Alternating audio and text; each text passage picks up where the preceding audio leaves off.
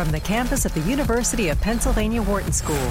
This is Career Talk on Business Radio. Here is your host, Dr. Don Graham.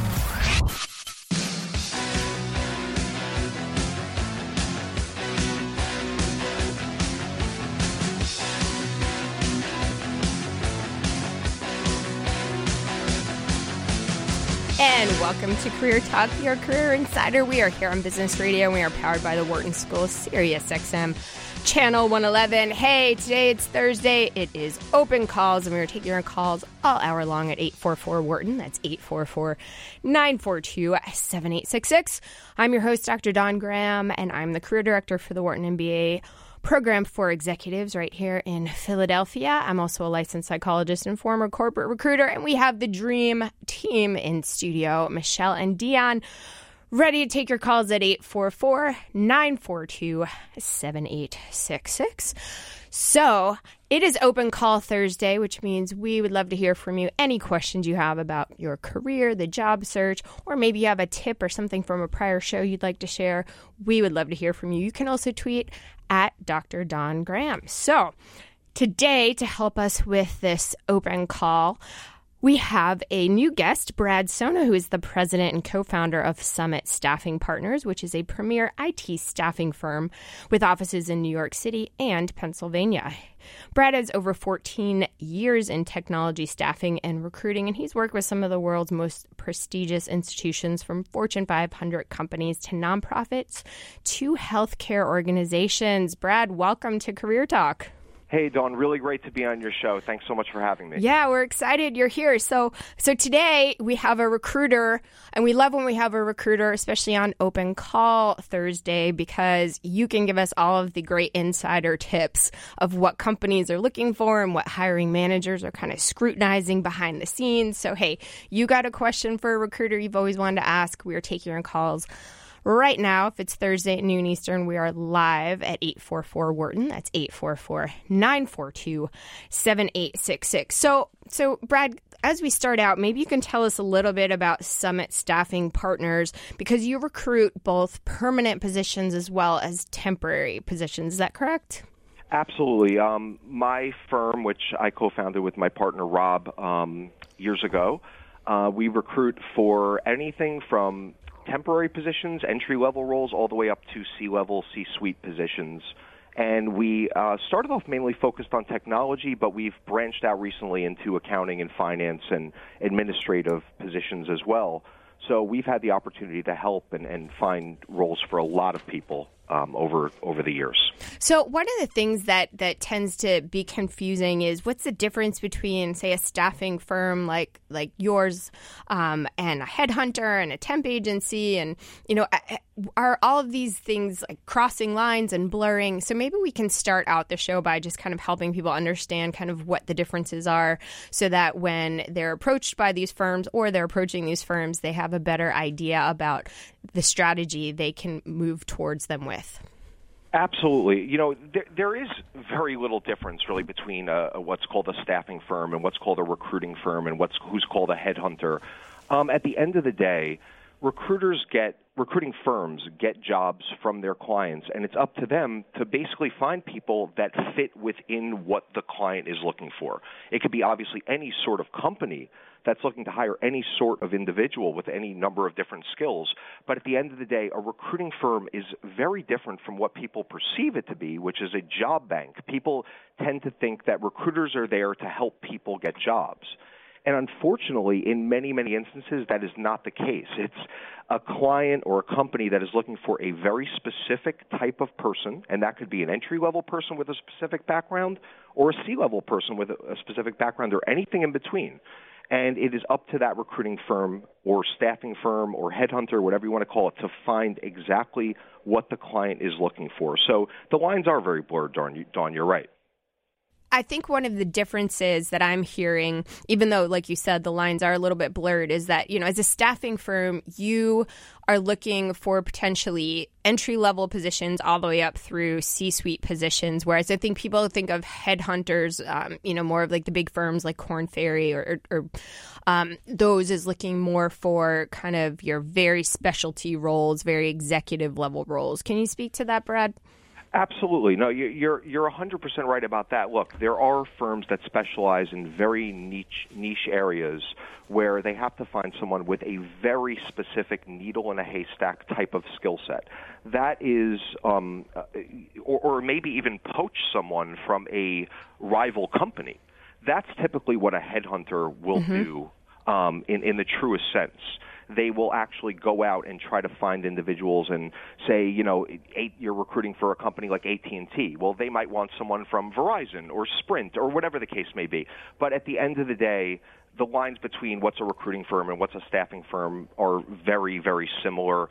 Staffing tends to have a connotation of temporary in terms of the wording, but not always is that the connotation. Not always is that the true case. Right. So you have to check it out. You have to do your due diligence and find out when you're approaching a firm what types of roles they place, what types of employees they place, what levels they place, and if it's a reputable firm, Brad, people should be able to find this out online, right? Absolutely. You should be able to find everything about the recruiter and the recruiters that you're potentially targeting working with or are working with online. If you're getting calls from someone who claims to be a recruiter who's not on LinkedIn, there's no website, there's nothing, odds are it could be a scam. You want to definitely make sure that you're working with a recruiting firm that you can identify who the individuals are who are calling you, you can identify the company, there's either testimonials or information about them, and it's someone that you can speak to, not just someone that you're emailing back and forth with. Right, an actual live person. Right, exactly. And in fairness, as somebody who is working for the company, and I think that is something that crosses all of the different lines, headhunters, staffing firms. I mean, you are hiring and you are working for the company. The company is your client, so that's kind of a standard. But you may not be able to disclose every detail because the client may not want you to, but you should be able to get into relative detail and answer questions and have an actual job description. Because I think, like you were talking about, if it's a scam, usually what's happening is they're fishing for resumes so that they can present those to companies and say, hey, look at all these great clients I have. You're going to want to do, business with us. So, I mean, it's kind of that fine line between looking for somebody who's going to give you enough detail and enough confidence in terms of what they have on their website, their online presence, and their ability to speak with you so that you have faith that this is actually reputable and an actual job.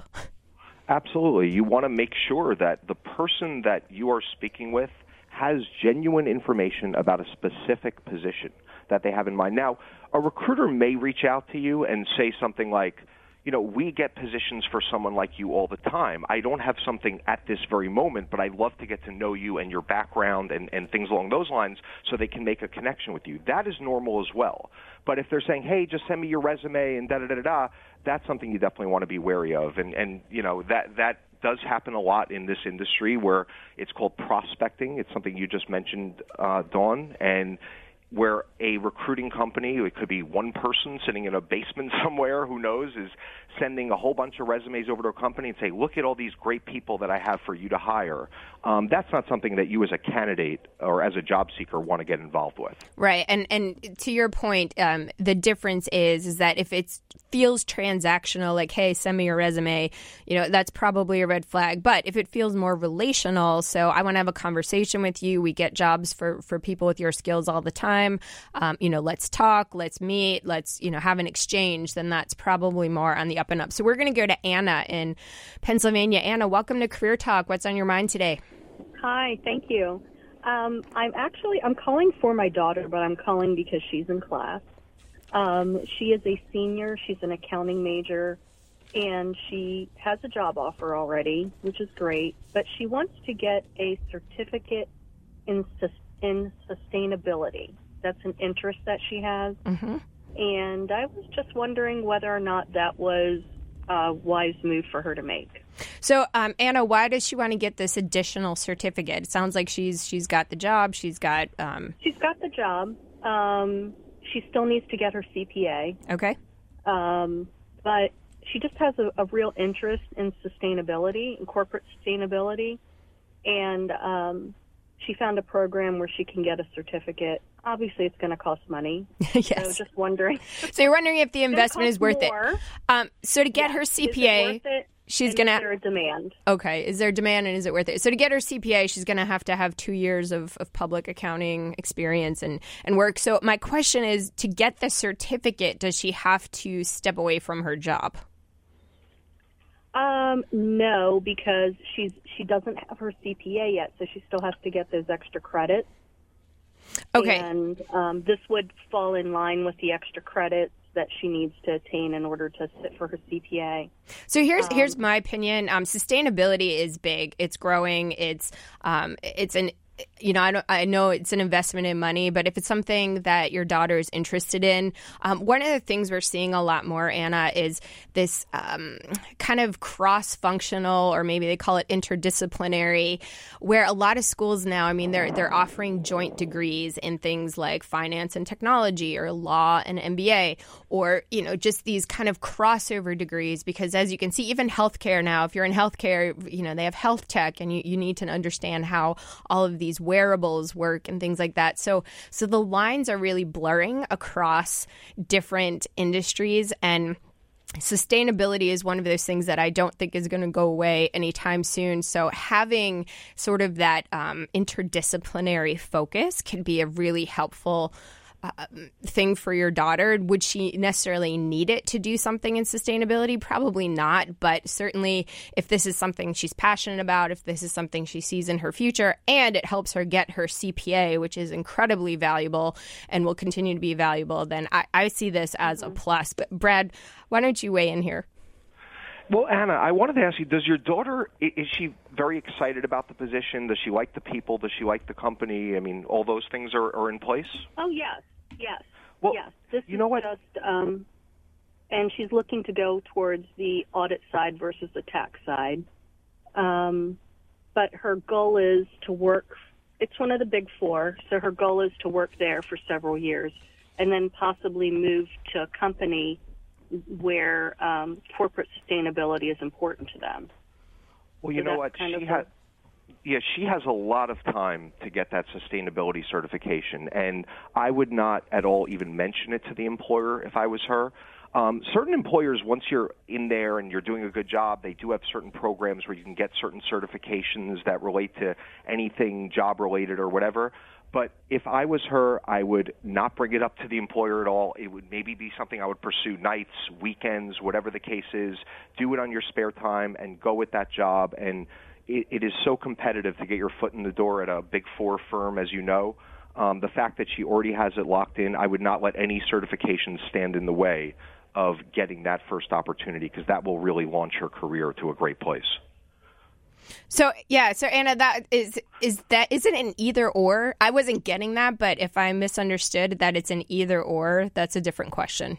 No, it's not an either or. Okay. It's not an either or. It's just this is something that she's passionate about. So rather than taking, I forget how many credits they need, extra credits beyond the 4 years, rather than just taking courses to satisfy those credits, she was leaning towards the certificate of sustainability, which cost more than it would to just take credits in order to be able to sit for her CPA. But she would still, the job would not be impacted by this decision. Oh, no. Okay. No. She already has, fortunately, she received several offers, and she's picked who she feels most comfortable with. Yeah, one thing to Brad's point, actually, is that, it's something that I hadn't thought of till he said it, is that companies do often pay or have like $5,000 or $5,200 towards tuition. And that might be something that if she can wait, and I don't know if that's the circumstance, but if she can wait and kind of do it after a year in, she may get that money available to her where she could kind of do both. So that might be something else to look into. A lot of firms, actually, I used to work in the Big Six, but now it's the Big Four. A lot of firms make you wait a year to get that money because they want you to prove yourself and things like that. But actually, it's one of the things I negotiated on my way in, is to say, hey, can we waive that? Because I knew at the time I wanted to get additional schooling and credit. So that might be something that she can look into, and that way you get the best of both worlds. You get the job. She may have to wait slightly longer, but she gets it paid for, and in the end, you get it all. So, Anna, thank you so much for giving us a call. We're taking your calls all hour on Career Talk, 844-WHARTON, 844-942-7866. Hey, if it's Thursday, noon Eastern Time, 9 a.m. Pacific, it is open calls, and we are taking your calls about anything, even if you wanted to call about somebody else. Hey, that's what we're here for. We have the Dream Team, Michelle and Dion, who are ready to answer those calls, 844-WHARTON, 844-942-7866. And we also have Brad Sona in studio. He's the president and co-founder. Actually, he's not in studio. He's on the phone, but same here, Brad. Summit Staffing Partners, an IT staffing firm with offices in New York and Pennsylvania. So if you've always had a question you've wanted to ask a recruiter, today is your day. So Brad, we were talking about kind of the differences between headhunters and staffing firms and temp agencies, and how it can be a little bit confusing. But I think the bottom line is that these companies work for the clients, and you had mentioned that they're not going to find you a job. So if you're going to work with a staffing agency, it can be a benefit, and it's something you can add to your repertoire of networking and other things. But how do you know if you're looking at these opportunities, if a firm is a good match for you? So if they tend to get the types of jobs that might be a good match for your skill set? Dawn, the best thing that I recommend to people is look online, go on LinkedIn, go on Indeed, go on Monster, Career Builder, whatever sites you look at to find jobs as a job seeker, and see who is putting jobs out there that fit your background. For instance, if you're an IT network engineer, you might see 4 postings from a particular staffing company or recruiting firm that match up very, very well. That might be a recruiting agency that you might want to connect with in some way, shape, or form if you're looking. That really is the best way to kind of find out who really specializes in those positions, because people can say all they want as recruiters. They can say, oh, yeah, we specialize in this, and we're experts in this, da-da-da-da-da. But if you haven't had a job in that specific field in 2 years, how many people have you placed in those jobs? Then you're really not an expert as a company in that field. So you want to look at previous jobs. Even there's a way to look, it's a little bit intricate, but on these job boards at jobs that were previously closed. And you want to see which firms in your area have had jobs that make sense for you, that are a good fit, and that might be a recruiting agency that you want to reach out to either by LinkedIn or by applying or whatever the case may be. I like that strategy, Brad. How can people find that information? How can people find what jobs have closed and what have the company has already staffed so they can see if there's a good match? There's ways, and I would have to look at the technicalities of it. There's a way to click open jobs, recently closed jobs. It's on Indeed, it's on LinkedIn, all the popular sites. And you also might see jobs that have expired, quote unquote, and it'll say posted 258 days ago as an example online, but it's still there. Do you know what I mean? And it might be a job that's filled. It might be a job that went away. It might be a job that, is no longer being worked on. But at least you can see what they've had in the past. So there is a technical way. I know you have a pretty robust website, Dawn. Maybe I can send you some information on that after the show and how to kind of do that for your audience to check out. That would be great. And we will tweet that. We will tweet that at Dr. Dawn Graham. So, definitely send it, because I like that idea. I mean, one other thing I've heard is to ask for references. So to say, hey, can I talk to some of the people you've placed?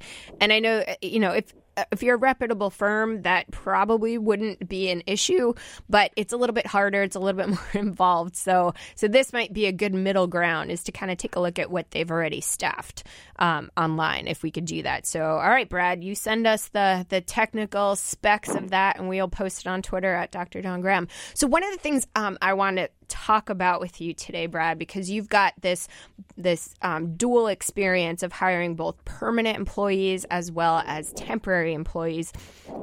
And I just posted a blog on this because I think it's such a smart way to get your foot in the door. And I've done it, and I know a lot of my clients have done it, but it's going for a temp job that may not be posted as temp to hire. It might just be posted as, hey, we need a temporary person for 2 months or 3 months, or to cover somebody who's out on maternity or paternity leave, or, hey, we just have this special project. And a lot of people don't want to do this because they think, no, I'm really looking for a permanent full-time gig, and I don't want to, step my foot into this and then not be available. But I think this is one of the best ways that you can get hired, is starting out as a temp. So can you tell us a little bit about what your firm does in that respect? Absolutely. Well, we place people in temporary roles. Sometimes you can call them consulting roles. They all are pretty much the same thing.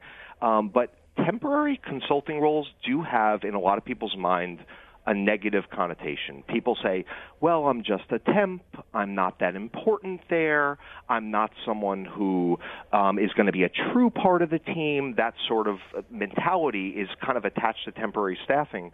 But at the end of the day, there have been so many, just in my personal experience, amazing success stories. One of them that really sticks out is the candidate who got hired by me as an entry-level help desk person, which means in technology, it's pretty much the lowest level of IT, that sort of an entry-level IT position at a hedge fund that I work with here in Manhattan. And years later, this person is no longer a temp. They've actually proven themselves and done so well to the point that they are now the CTO of that company. Now, granted, this is a small company. This is a company with 120 people. But this person was brought in to basically help with some technology things that they have at a very junior level. They impressed people. They worked really hard. And now they actually have a team of 3-4 people. They're continuing to hire and build a team, and it's just an unbelievable success story. This was supposed to be a 3-month temp assignment, Dawn, wow, that has turned into this.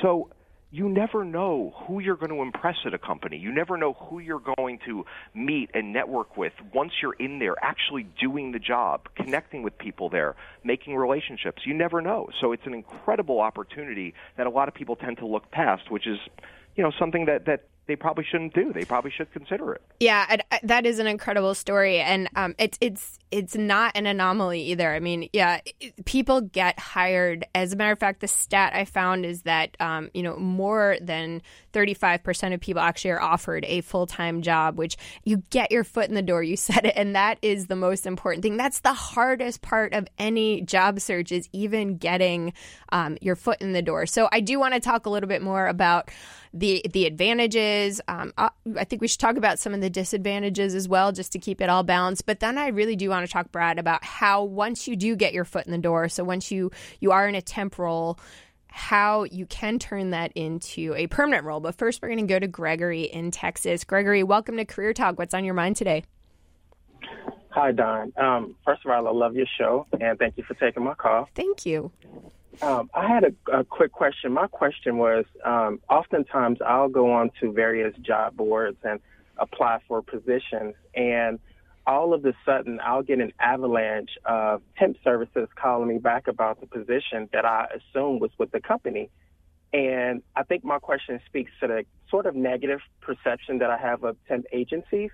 So I don't want to return a call and deal with them. It feels a little scammy. For example, I'll apply to a job in Texas, and I'll get calls from firms in New York, Colorado, Florida, and I'm like, I thought you guys were local. What's going on? It doesn't feel right. And I'm wondering, is that normal with temp agencies? Is it worth looking into, or should I just beware? That's a really good question, Gregory. Brad, what's going on here? Greg, one of the things that I always recommend to people is, seriously, get a Google Voice number and put that on your resume instead of your real cell phone number, because that way some of these things are definitely scams, and they can you can weed those things out, and no one actually has your real cell phone number, although obviously a Google Voice number rings to your real cell phone number. But if you're getting calls about things that are out of state, I mean, obviously either that's a recruiting firm that doesn't know anything about logistics. I mean, how would you in Texas take a job in Minnesota unless you're planning on moving there and indicating that somehow on your resume? I'm sure you're not. So it is really, really important, yes, to be able to weed out who the real things are versus what the fake things are. And that goes back to what Dawn and I were talking about earlier. Look into the agencies that are calling you. Find out who they are. If they have a reputable name, if there's a person on there that you could research them on LinkedIn and say, oh, Emily from X staffing firm called me. They have a LinkedIn profile. They've been in the business for 8 years, whatever the case is. This is someone I should call back.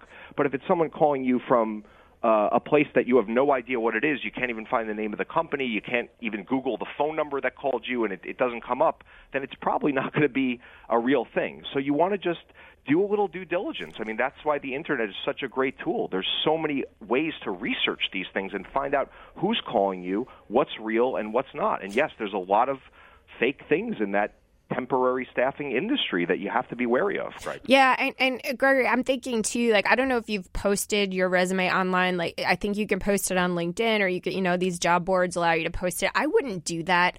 I think that resume, even though a lot of that information is probably already out there in your LinkedIn and other kind of professional sites, I would not put a resume out there, because I think that is just almost bait for some of these scam agencies to kind of take it. And obviously, if you're in a job search, they know this, and they know that you're probably in a space where you want to get a job, so you're going to talk to them. But I agree that a lot of these sound like they might be scams. And if they can't do something that's relational, I'll come back to that. Relational meaning they have a legitimate conversation with you. They talk about legitimate jobs. They have a legitimate website. When you look at them on LinkedIn, here's one of the biggest things that I find is, you should be able to look them up on LinkedIn, and their connections, the people they're connected with, should be people who hire at companies. I mean, the trail, I guess, should lead to being legit. But I think when that trail hits a dead end, so maybe their LinkedIn profile is really sparse,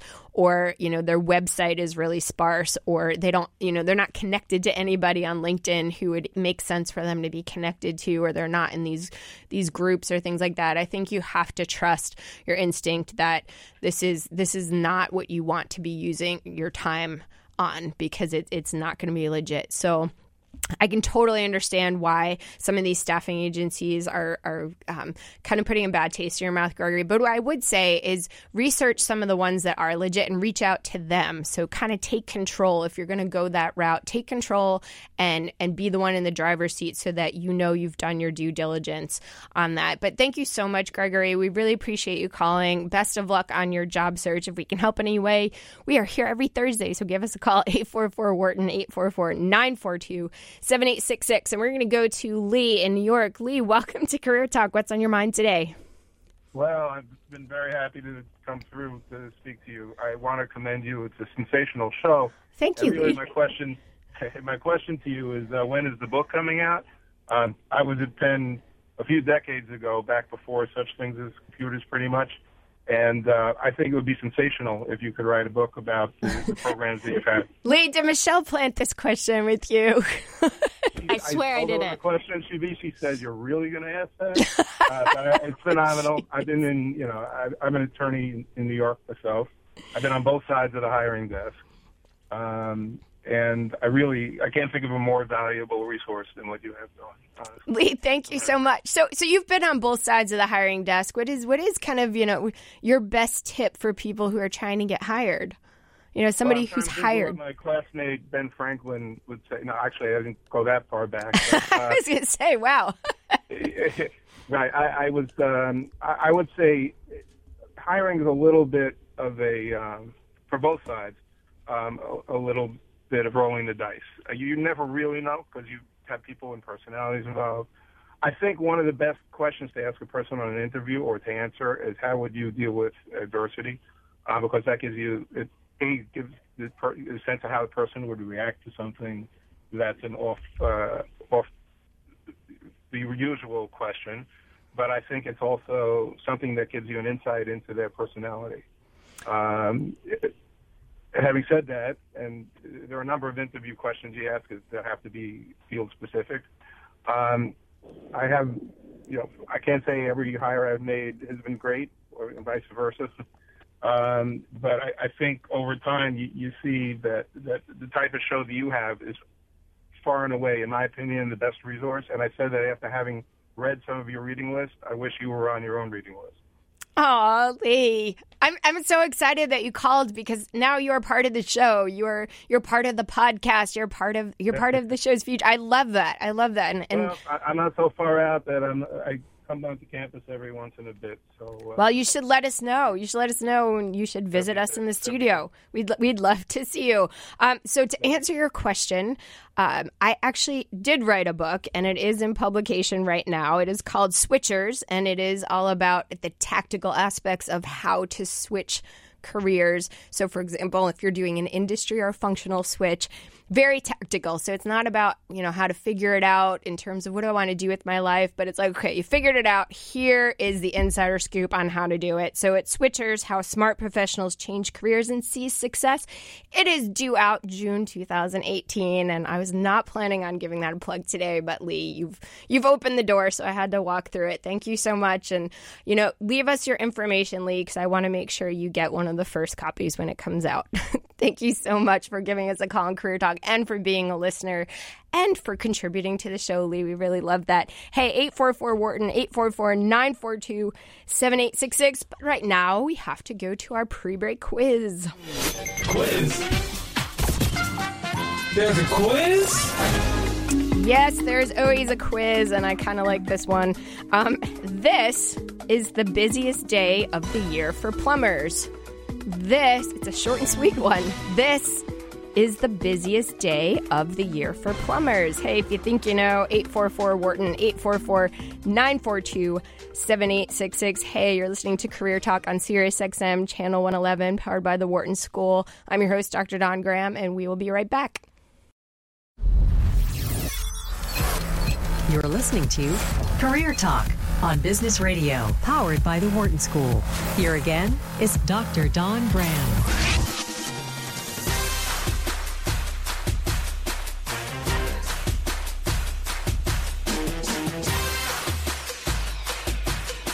Welcome back to Career Talk, your career insider. We are on Business Radio, and we are powered by the Wharton School, Sirius XM, Channel 111. Hey, for more great advice, you can go to my blog, dononcareers.com. And we are here today with Brad Sona, the president and co-founder of Summit Staffing Partners. And we are talking all about getting hired, right, Brad? You are a recruiter. You're giving people the inside scoop. So we're taking your calls all hour long at 844-WHARTON. That's 844-942-7866. And we're going to dive right into a call. We're going to go to Glenn in Canada. Glenn, we love our international callers. Welcome to the show.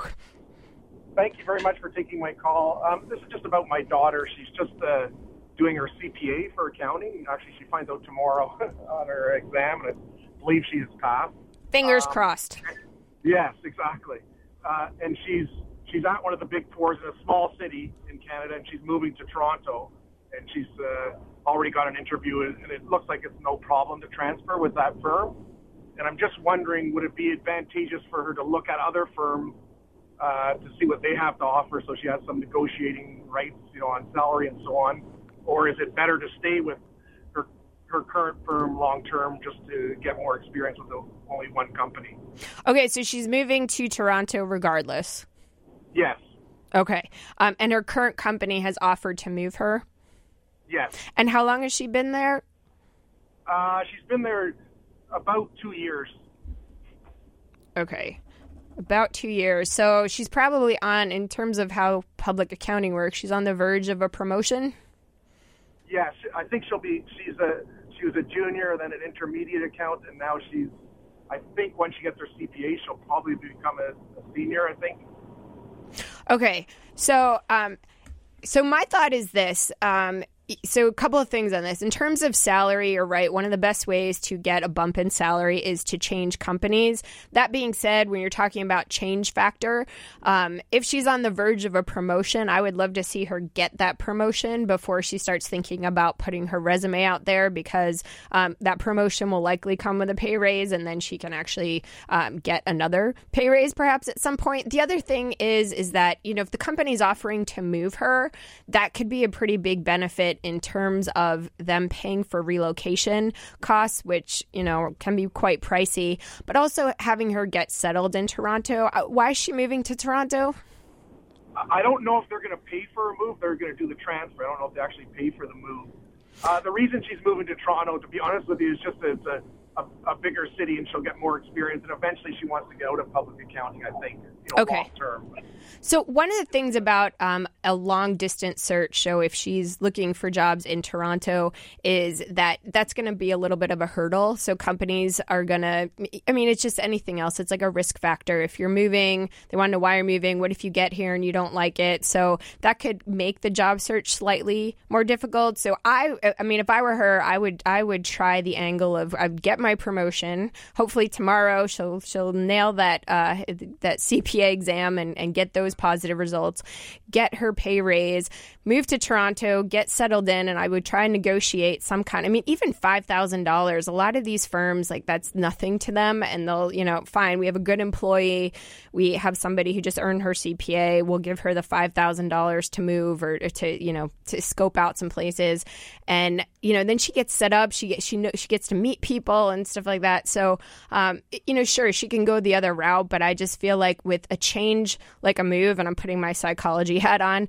another change like a new job and having to prove yourself all over again and stuff like that could be pretty stressful. So, Brad, do you want to weigh in on this one?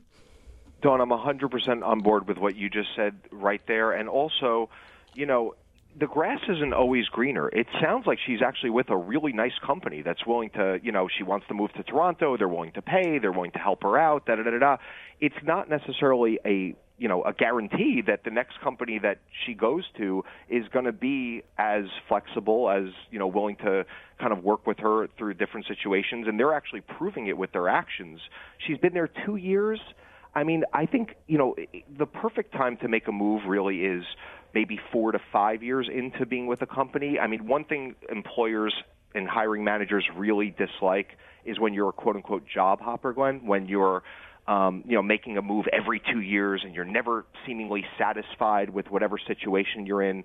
And she's about to get this promotion. It makes almost no sense to make that change now, especially with the logistical change that's coming in her life of moving to a different place and everything like that. So I think Dawn was right on the money with her comments. So, Glenn, I have to ask you, as Dad, you have an opinion. What's Dad's opinion? My opinion, and her opinion, is to stay with the firm. And I thought the same thing because it looks better on your on your resume down the road when she goes to change positions, and it would be easier for her because she knows their systems and so on. They haven't offered any relocation yet, but it's something that she could maybe ask for. That you think she should ask for a relocation expense. She should ask. Hey, if you don't ask, you don't get. So, like I said, companies sometimes, even if they don't really have a policy in place for this type of relocation because she initiated it, a lot of times if she's a good employee, if there's an opening and a need in the Toronto office, they're like, hey, we can throw $5,000 at you, which would help her with the, moving truck or, whatever the down payment is on her new apartment or whatever. And, it's a win-win for both sides. So I would definitely tell her to ask for that. So Glenn, thank you so much for calling. I'm glad we all got consensus on this one, and fingers crossed for your daughter and her test results tomorrow. Hey, you're listening to Sirius XM Channel 111. It's Open Call Thursday, 844-WHARTON, 844-942-7866. Jason in New York, welcome to the show. What's on your mind today? Hi. So I actually am in the midst of a job search, and I have 2 offers on the table. One is for $5,000 less on base salary than the other, but I really love the company with the lower offer. I think I mesh well with the people more so than the other company, and I just wanted some advice as to what I should do. Oh, the dreaded 2 jobs offers. This is like, Jason, this is what I always tell people when they start the job search and they're kind of in that lull phase. They're like, oh, it's never going to happen. I was like, no, what's going to happen is you're going to have 2 job offers and each one's going to have pros and cons, and you're going to want to mishmash them together, make it perfect, and you're going to struggle with which one to pick. So I'm so glad you're at this point because, hey, you've got 2 job offers. That's awesome. Okay, so here's my thought on how to pick. So there's obviously a lot of factors. Money is a big one, but I would say the most important factor of any job is who you work for, and are they going to sponsor you, and are they going to help you grow? Because this person that you work for is going to be involved in future promotions, future salary raises, maybe in your day-to-day, which, can make a big difference if it's somebody you mesh with. The other question I would ask yourself is, what opportunities are going to be presented in this company you love that pays less versus the other company? So who are you going to get to network with? Who are you going to get to meet? Do they promote from within? Is this going to be a resume builder for you based on brand name? So looking at kind of the value of that $5,000, not just today, but over the course of your career. So I think that's something else you need to think about. And I call it looking at your exit opportunities, because what we know is that people tend to stay in jobs around 4 years. And so what exit opportunities does this position create for you? Because maybe you take a step back now, but the brand name or the people you'll meet or the boss who is helping you grow and develop will catapult you into something even greater than you are now. Brad, what are your thoughts? Yeah, Jason, you mentioned that you like the other job better that's less money, and it's what, $5,000 difference? Yes. Okay, so you have a $5,000 difference. If you think about that, and I'm just kind of trying to do the math in my head, but if you have to go with your gut instincts in these situations. You have to go with the best fit. I've seen so many people over the years take a position that was $5,000 or $7,000 or $8,000 more with a company that works them 15 to 20 more hours a week, or a boss that's miserable. And for $5,000 less in salary, they could have been in something that seemingly would have been a much better fit for their personal life, for their professional life. If you think about $5,000 over the course of 26 paychecks in a year, plus taxes. Yeah, plus taxes. What is that, $190 every 2 weeks before taxes, like Dawn just mentioned? So if you add in taxes, maybe that's $130 every 2 weeks. It's not going to change your life to take the job that's a little less money if you feel like it's that much of a better fit.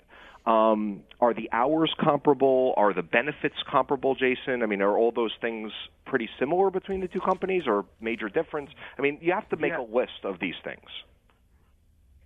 Got it. Okay. Yeah, and I think that's true if you put it on paper, because right now you're looking at what you're losing in terms of this $5,000, which as Brad, I'm going to go with your math because I can't do that math in my head, but whatever, it's $150 per paycheck. What does that really get you versus a better commute or better hours or really cool coworkers or a flexible schedule or what all of those things are? You start to realize that they're not that different in terms of the actual pay. Plus the fact that more and more states are preventing hiring managers and recruiters from asking about previous salary means if you were concerned about, this is going to kind of set me back for future. No, it won't, Jason. So congrats. You'll be starting a new job soon. I think hopefully you're leaning towards the one you love because it's rare to find something that you love. So if you got that, go for it. Congratulations. Hey, you're listening to Career Talk on SiriusXM Channel 111. And we're here with Brad Stona, and we're talking about temp jobs, and we're talking about job seekers. But we also have Paul in Canada who is calling in, and I want to go in because he wants to weigh in on Jason, and we love it when callers weigh in on other callers. So, Paul, welcome to the show. Thank you. It's great to be here. Well, so what's your advice for Jason? Well, I just took early retirement from a job that was incredibly negative, and I was making north of $100,000 a year, and the money does not matter at all when it comes to your personal happiness at work. I can't tell you how many days I came home in the past year being pissed off and mad and angry and taking it out on my family. $5,000, Jason, is nothing when you are at the end of your career. Make you do what makes you happy and find a job that is a perfect fit for you, because you're going to be spending a lot of time there, and working for someone who's miserable, who makes you miserable, is the last thing you ever want to do in your life. Wow, Paul, that was so well said that I have nothing to add. That is great advice. Jason, I hope you're listening because it really is awesome to find a job you love. Paul, thank you so much for calling and weighing in. Congratulations on your early retirement. Hey, if you've got a question or a comment, we'd love to hear from you. 844-WHARTON, 844-942-7866. You're listening to Career Talk.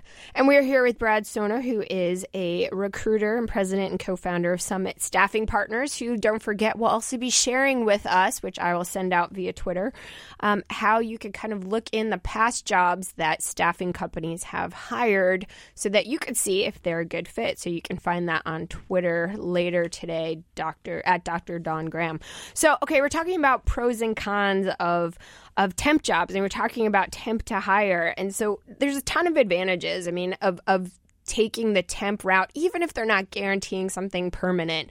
We talked about getting their foot in the door, Brad, but what are some of the other advantages of going this route to a full, with the idea of getting a full-time job? I mean, look, the typical hiring process, Dawn, as you know, you interview 3-4 times, you meet, 8, 9 people, 7 people, whatever it is, for half hour, 45 minutes each typically, and then you start working. And they really don't know that much about you, what you can actually do when you're in the office or when you're in the organization or whatever the case is. When you go in there as a temporary employee, you literally have the chance to prove it on the job every single day. You can stay late. You can go above and beyond what's expected of you. Obviously, one of the things you never want to do as a temp is rock the boat. You don't want to go in there and really start, being transformational in nature. You want to try to fit in. You want to try to fit in and show what a great fit you are. But it is the best way to get to know the people that are the hiring managers within the organization, the people that are your coworkers, to show what a great teammate you are. And let's face it, whether you're someone who's just starting out in their first job out of college or whether you're C-level, being collaborative is such an important trait in people that get hired.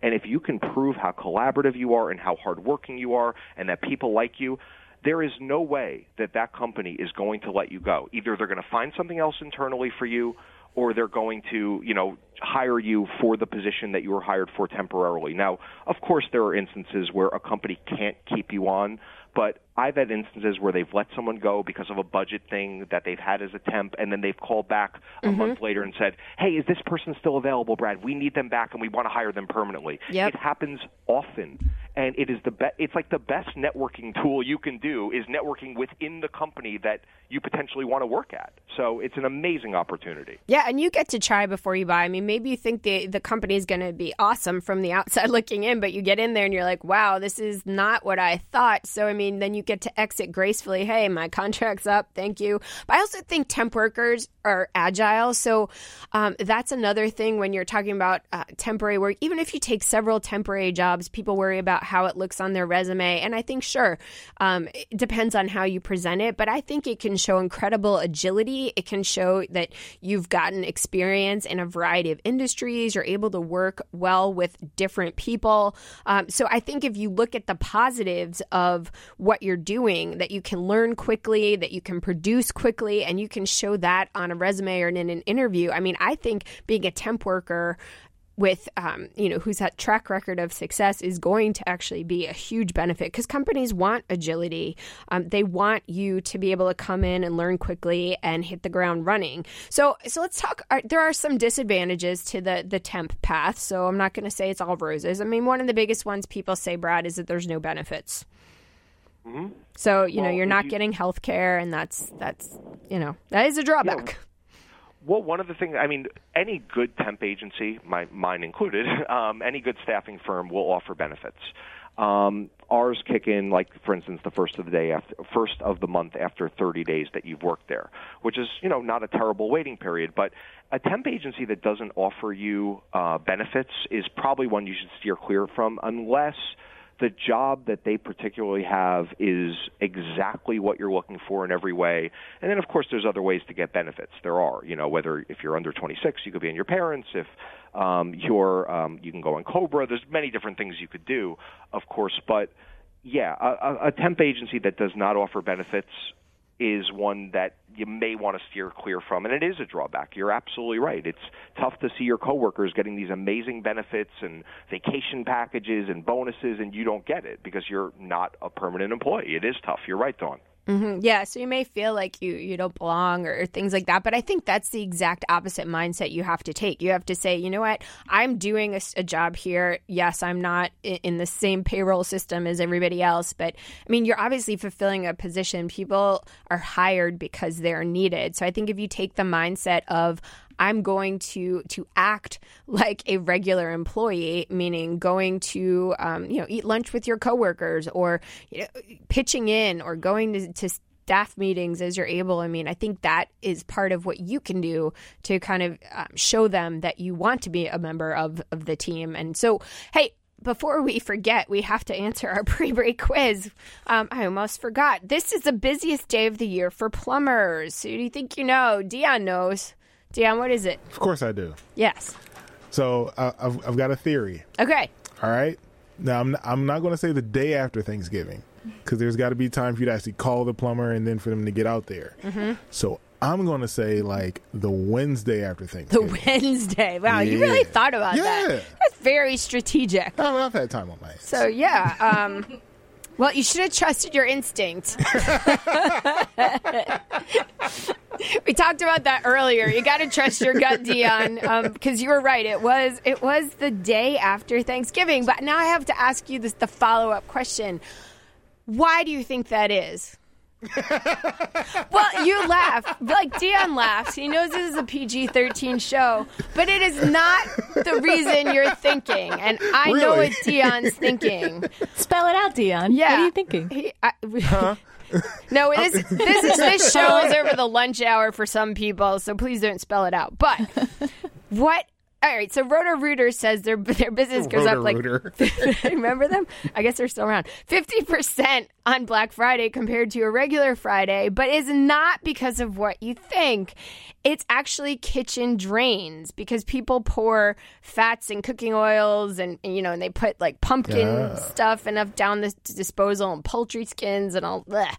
And it clogs the drain. So it's the garbage disposal that they are actually dealing with. Interesting. And I know that's not what you were thinking. Not at all. But what he was thinking really isn't hurting their business. No, I'm sure. I mean, that happens too. But while you're here, it's contributing. Yeah, but they actually did read a lot about this, more than I probably should have. But it's actually because people throw turkey carcasses down the toilet because they don't have a garbage disposal. So, oh my gosh! I know. That's why I'm a vegetarian. You get to avoid all of these challenges when don't flush your turkey. Yeah, people. Do not flush your turkey.